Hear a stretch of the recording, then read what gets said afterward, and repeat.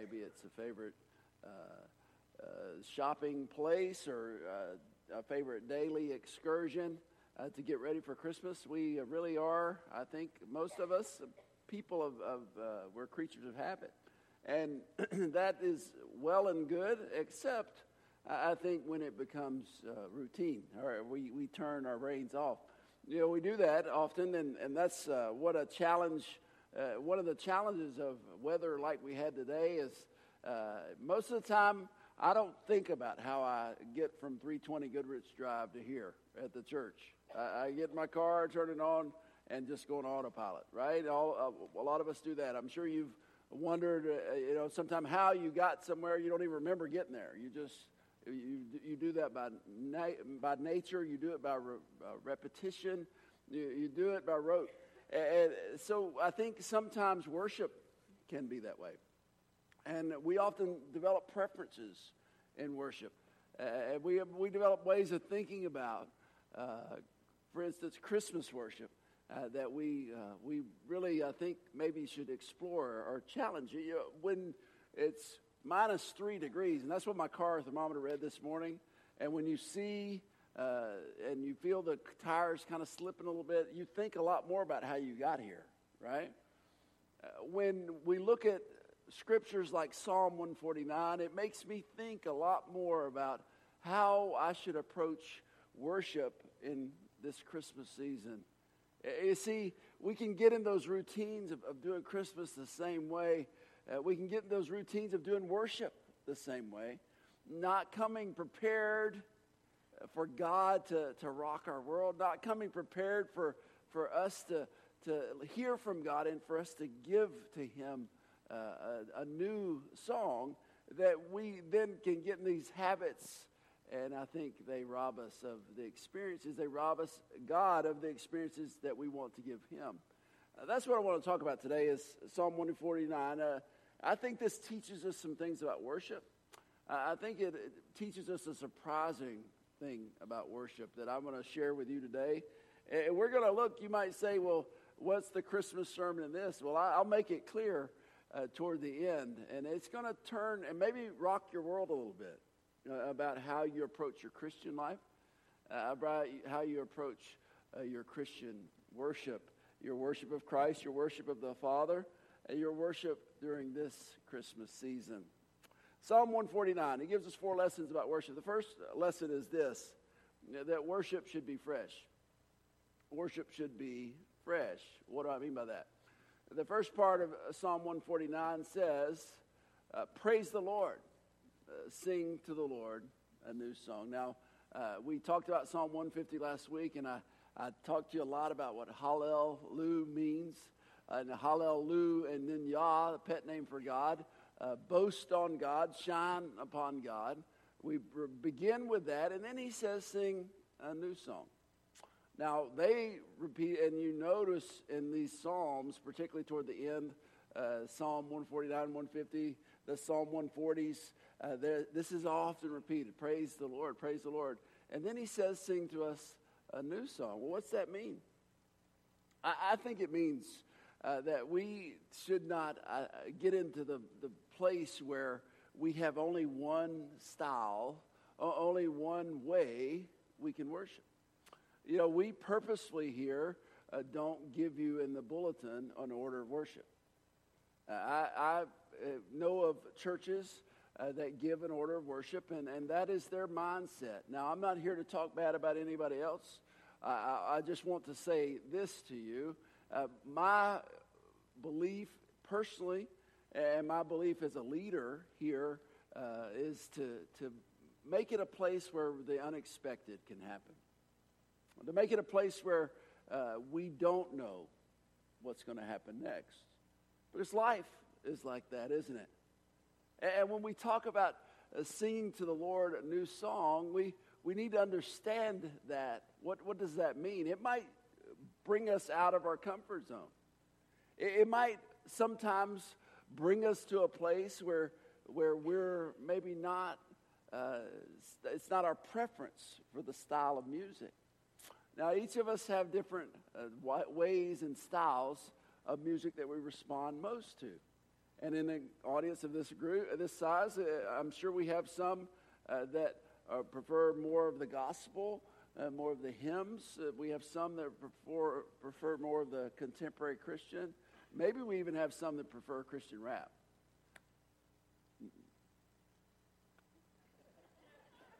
No, not you, Brenda, no. I'm telling you, it was a great challenge for me when my kids started getting older. And I'm of the opinion that, and this is one of those old grouchy opinions. I'm of the opinion that rap is not music. Did I say that too strong? Rap is not music. That's my opinion. And when my kids started getting up to the age where they could choose what kind of music they listened to, and they would turn on rap music, I'd be like, no! But the awesome thing was that they were turning on Christian rap music. Very creative, very worshipful rap music. People using and combining the spoken word with music. Yeah, there's usually an accompaniment, a beat of some kind. They would they would bring that together, and they would be praising God. And it helped me to see that yes, even Christian rap, whether it's music or not, it could be worshipful and could bring folks to the place where they lift God up and put him where he belongs, and also hear from him and be able to respond to him. It's important for us, I think, to not come to church expecting to do the same things. We should come to church, I think, expecting the unexpected. Secondly, I think this psalm tells us that worship should be communal. Worship should be communal. Now, what do I mean by that? Well, notice here, as he continues with verse 1 to verse 3, his praise in the assembly of his faithful people. His praise in the assembly of his faithful people. Let Israel rejoice in their Maker. Let the people of Zion be glad in their King, and make music to him. Or where are we at here? Yeah, make music to him with timbrel and harp. So what are we talking about here? The plural is used. Maybe you haven't read that. Probably you haven't read the Hebrew, but I can assure you the plural is used. They bring to him this group worship. They bring to him an expressions of praise together. Now, I believe you certainly can worship God individually, and in fact, I think you should. I think there should be times of private worship, individual worship. But I also say that there's no mistake that it says to us in the New Testament, forsake not the assembly. There's no mistake that there is this teaching throughout Scripture that not only do we interact with God individually, we interact with God as a body. And there's something that can happen in a group of believers that very rarely can happen as individuals. You know, I saw a cartoon one time that showed up front, it's obviously a church worship center, a sanctuary. Up front, there was a giant TV screen, and there was a player that obviously would play something on the TV screen in the worship service. And then you looked out in the congregation, there were 150 tape recorders all out there.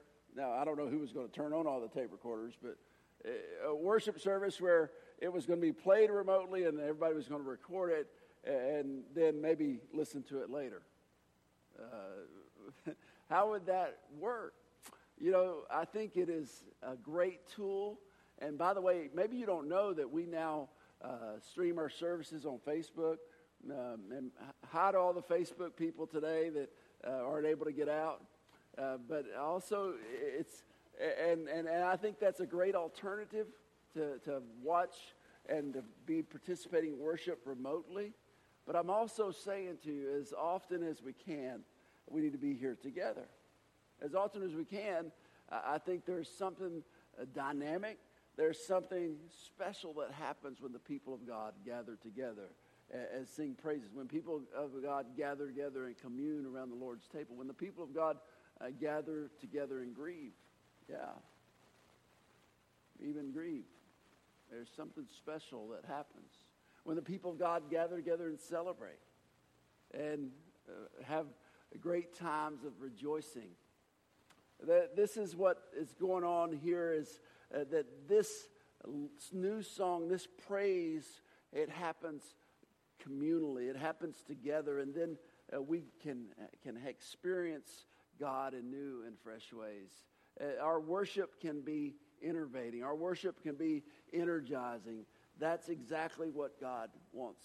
And did you notice this phrase that maybe makes some of us uncomfortable? Let them praise his name with dancing and make music to him with tambourine and harp. Like I say, in different ways, in unexpected ways. I'm grateful for people that push us to think about worship in different ways.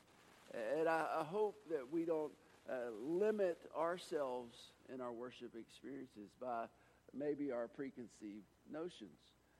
In this case, we think of dancing, and I told you last week, the word in Hebrew means to go around in a circle. I think of little children. You know how you watch little children that are happy, they skip along. Little children are happy.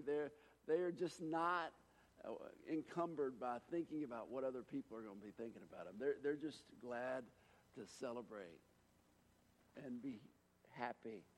What God wants for us is that kind of transformation to happen. And there's some clear teaching here that I want to share with you. The third lesson is in verses 4 and 5, that worship should transform us internally. Worship should transform us internally. For the Lord takes delight in his people. He crowns the humble with victory or with salvation. Let his faithful people rejoice in this honor and sing for joy on their beds. Why should we praise God? There's two uses of this word. It's translated in the NIV, the blessed people, the faithful people. That word's hesed in the Old Testament. It's one of the most important words you see. It talks about how God's loving kindness, how God's mercy is given to his people, and they respond by faithfulness. It talks about the covenant of salvation.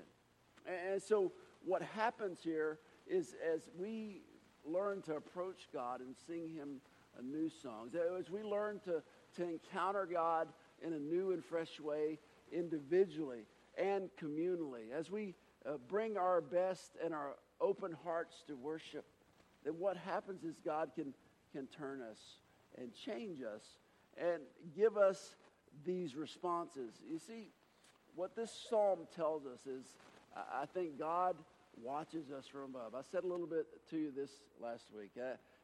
I think God's favorite instrument is not the drums, it's not the shofar, it's not the electric guitar, it's not the keyboard. God's favorite instrument is his people. And I think whenever his people gather together, God, with his omniscience, his all-knowingness, he somehow knows what we're doing. And I think as we bring fresh, open hearts to him, as we bring sincerity to him, he smiles. He's pleased by our gathering together. He's pleased by our worship. But not only that, he reaches in and turns us from being people perhaps who think about what bad can happen to about what good can happen. He turns us from people who think about what's wrong with life instead of into people who think about what is right in life. He turns us from people who perhaps think of him as a joyless ogre to understanding that he is a God who delights in his children. That's what this says to us, doesn't it? And then this curious phrase, let the saints rejoice in this honor and sing for joy on their beds. You know, it's a striking phrase to me. I think it indicates to us what's told in other places, that God wants us to have joy. Joy different than happiness. I've told you this before. Happiness is an emotion. It's conditional upon what's going on around us. Joy is more of an attitude. Joy is more of a confident understanding. that God is going to work out his plan and his purpose in our lives as long as we walk in step with him. As long as we believe in him and work with him, he directs and leads us in the paths of righteousness for his name's sake. You know, God, as it tells us in Romans 8:28, works all things together for the good of those who love him and are called according to his purpose. That's why it tells us in James, consider it all joy, my brothers, when you face trials of many kinds. There's that same word. And on their beds, I think, gives us a little more nuance. Oftentimes, it's when you're laying down at night or in your early waking hours that you think about things deeply. You reflect on what's going on when you're away from everyone else. And what this says to us is that the joy, God wants to transform us so that we're joyous when no one is watching. You know, I told Beth I was going to share this, and she always has been an inspiration, a great witness to me, because she is a hummer. You know, maybe some of you are like this.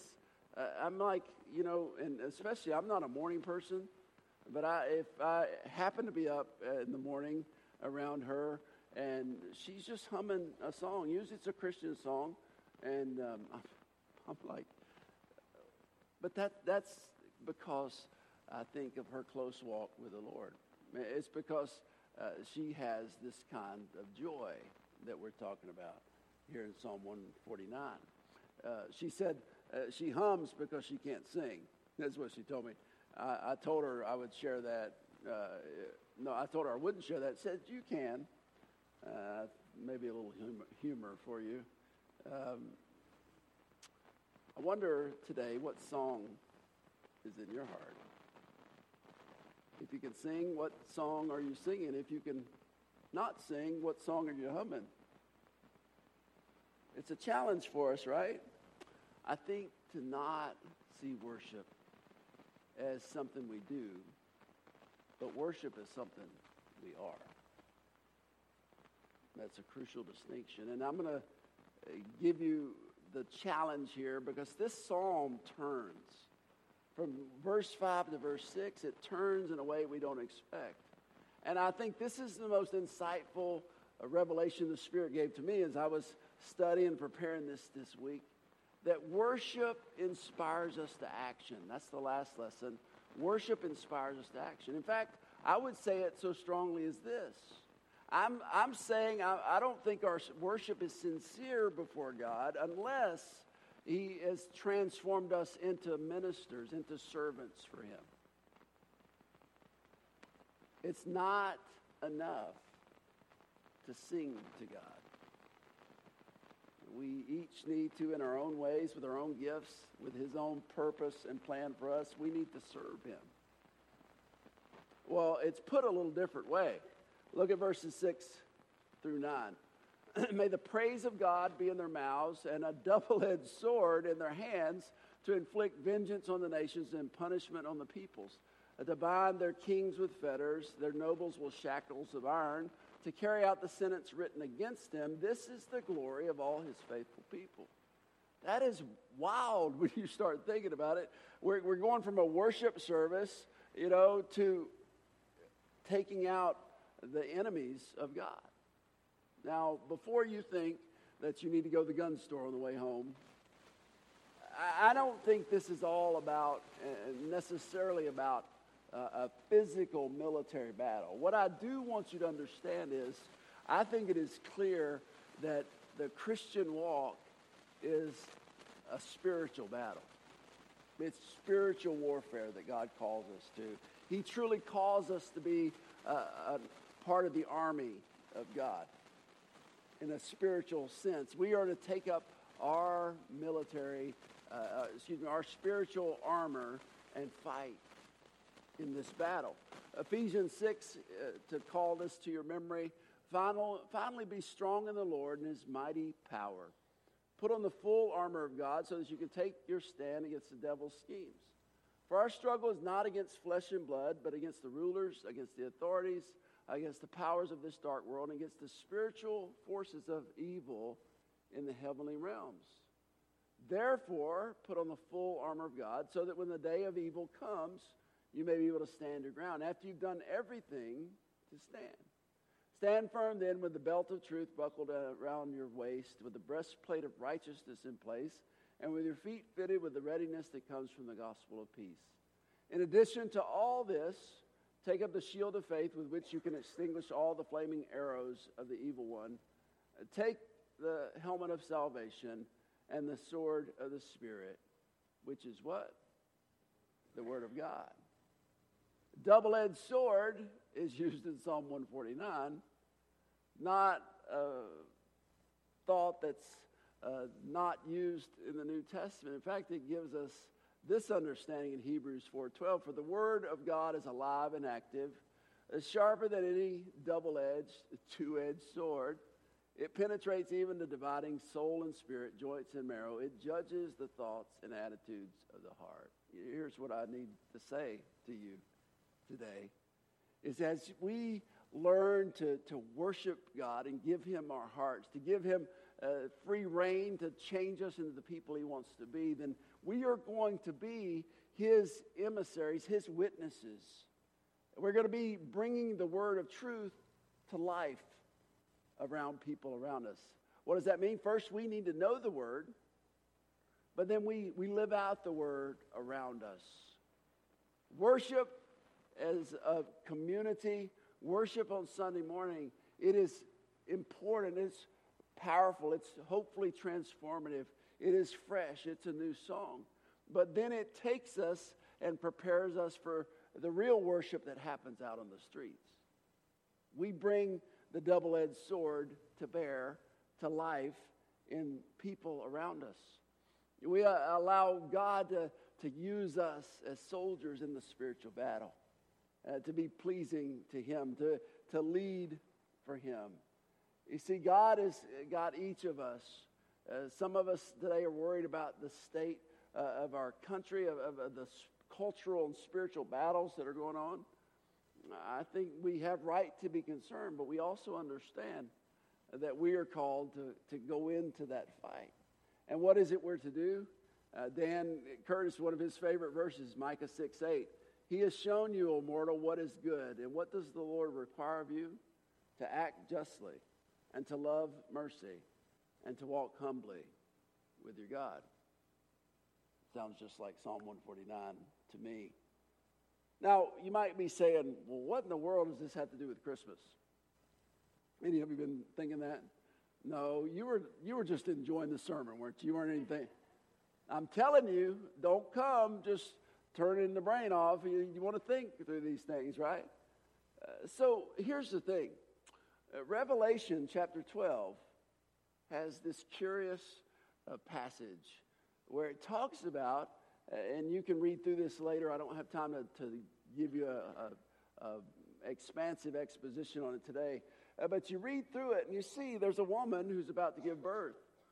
And there are the angel who turned wrong, Lucifer, and his fellow angels that he talked into rebelling against God.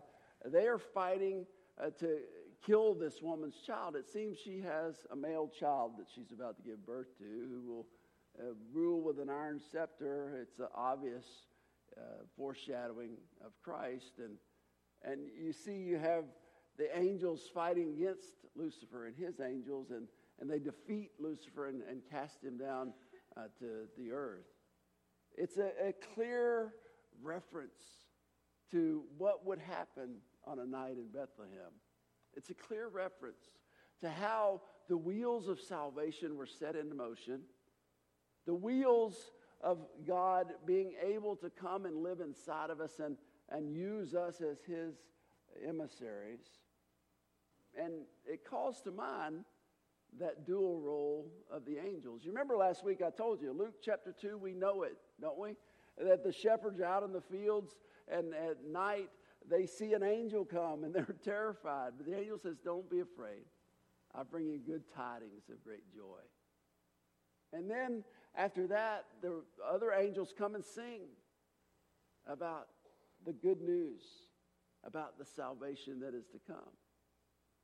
But notice it is those same angels that sang and praised God that then were his military army to fight the evil one and his forces and cast him down to heaven. And where did he go? He went to this world, where you perhaps have faced some flaming arrows of the evil one. But I tell you this, greater is he who is in us than he who is in the world. And just like the angels praise on one hand and fight on the other, so I think we are called today to praise God on Sunday morning and then fight the rest of the week, to be his witnesses, to swing his sword, to bring his light and his witness to bear. That's what Christmas worship is about. It is a call to action. It's a call to action that God says to me to proclaim to you today. It's a new song. What will we do with it? Will we be people of song or will we be people of sword? I say God wants us to be people of songs and swords. Father, as we think about these things today, I pray that you would, or you already have taught us, you've challenged us. Maybe we think a lot about songs in worship. Maybe we think a lot about prayers in worship or sermons in worship. But I guess most of us probably don't think a lot about ministry and worship. I pray today that you've impressed upon us that each of us have an important role in our families, in our workplaces, in our communities. Each of us can be warriors for you. Each of us can be ministers for you. I pray, Lord, you've touched us, and I pray that you'll change us, you'll energize us. I pray that we will be your revolution in this community.